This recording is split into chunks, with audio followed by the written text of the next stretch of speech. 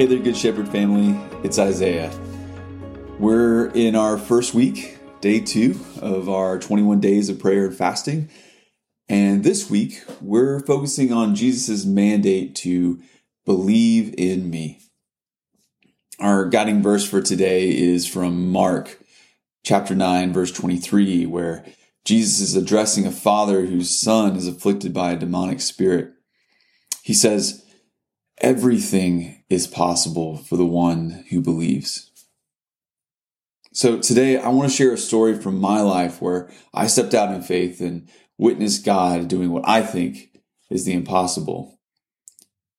So this story takes us back to when Samantha and I first got married nearly 13 years ago.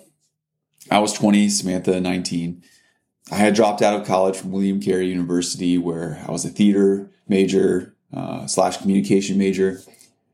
I faced a crossroads at the time. Either return to school or take up a part-time job to make ends meet while figuring out what I wanted to do from life. Despite various advice from both my family and friends, due to whether it's my firm upbringing and the belief that God can be trusted, or maybe just a bit of my own rebellion to do the opposite of what I was told to do, led me to return not to school and trust the Lord would show me the way and provide. Our marriage began rockily, living with my parents for our entire second year of marriage due to financial mistakes and blunders, and me moving from one part-time job to another. At the end of my rope, I landed a job as a used car salesman in Picayune, Mississippi. I was terrible at it. And I vividly remember considering going back to school or following other dreams, whether it would be acting or directing. But during that time, God told us to wait and trust Him for our young family's direction. So we did. A few months into my car salesman role, I found myself caught in the middle of a screaming match between my boss and a customer who was close to my wife. After the disagreement, the customer told me I wouldn't be working there very much longer and asked for my resume because she was going to promise to find me another job. She asked me if I was good at anything in particular. And despite being a bad salesman, I had identified a gap in the car lot's marketing and social media presence. And so I offered to build websites for them, post on social media, and create marketing campaigns. It worked. It saved my job, even though I knew nothing about marketing and learned everything off of YouTube. A few weeks later, I received a call from a startup marketing agency in Slidell needing someone for their sales and marketing team. My resume, placed by the customer on the desk of a young VP, lands me that job. That company was later bought out by Remax, and I became the head of sales for a real estate marketing technology company newly recognized as a huge success. This position taught me everything about marketing, sales, technology, administration, and provided business and entrepreneurial connections that were reserved for well-connected businessmen or young college grads with prestigious internships. Let's fast forward 10 years, and I find myself working from home as a director at a large technology marketing firm in Montreal, Canada, earning a substantial income, a significant fancy title, and leading a team across 5 different countries. This position, typically requiring a master's degree and extensive experience, was not the result of grit or luck, but due to God's promises, favor, and a plan that He was not yet done with. Around that same time, I started reflecting on my career, jobs I loved, hated, lost, wished I never took. And I kept pondering God's plan for my life.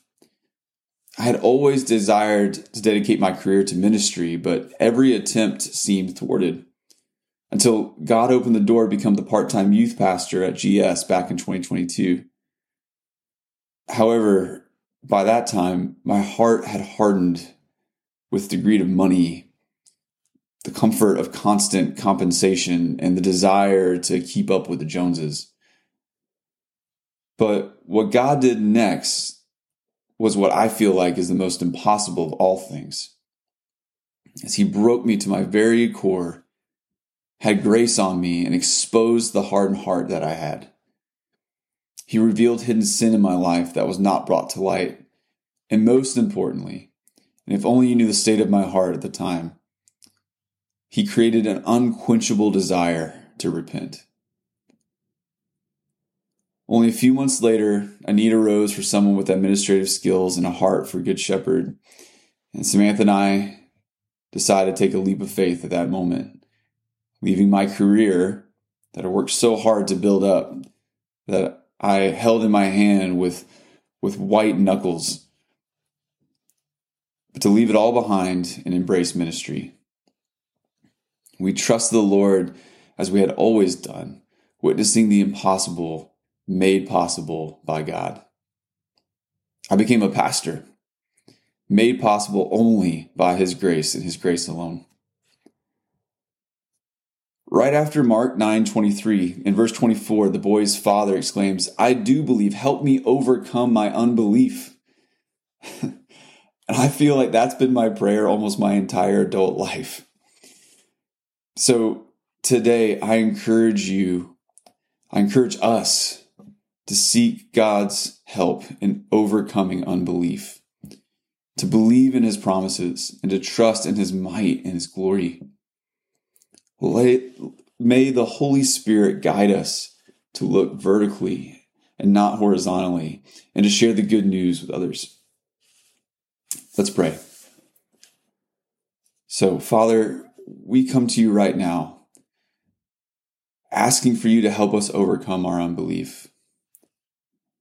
Everything is possible for the one who believes in you. And God, soften our hearts so that way we can believe in you. So that way we may believe in everything you have said and all the promises you have made, all the covenants you have secured, that we would fall back into your arms knowing the truth, that you are the King of Kings, the Lord of Lords, and that what you have for us is better than anything the world could ever offer. Holy Spirit, guide our eyes to look vertically and not horizontally, so that way we are not tricked into thinking how the world thinks solutions should be solved, but that we look to our Father with His unlimited power and mercy and love, and know that our help comes from Him and Him alone, and that nothing can withstand His might and His glory. Amen.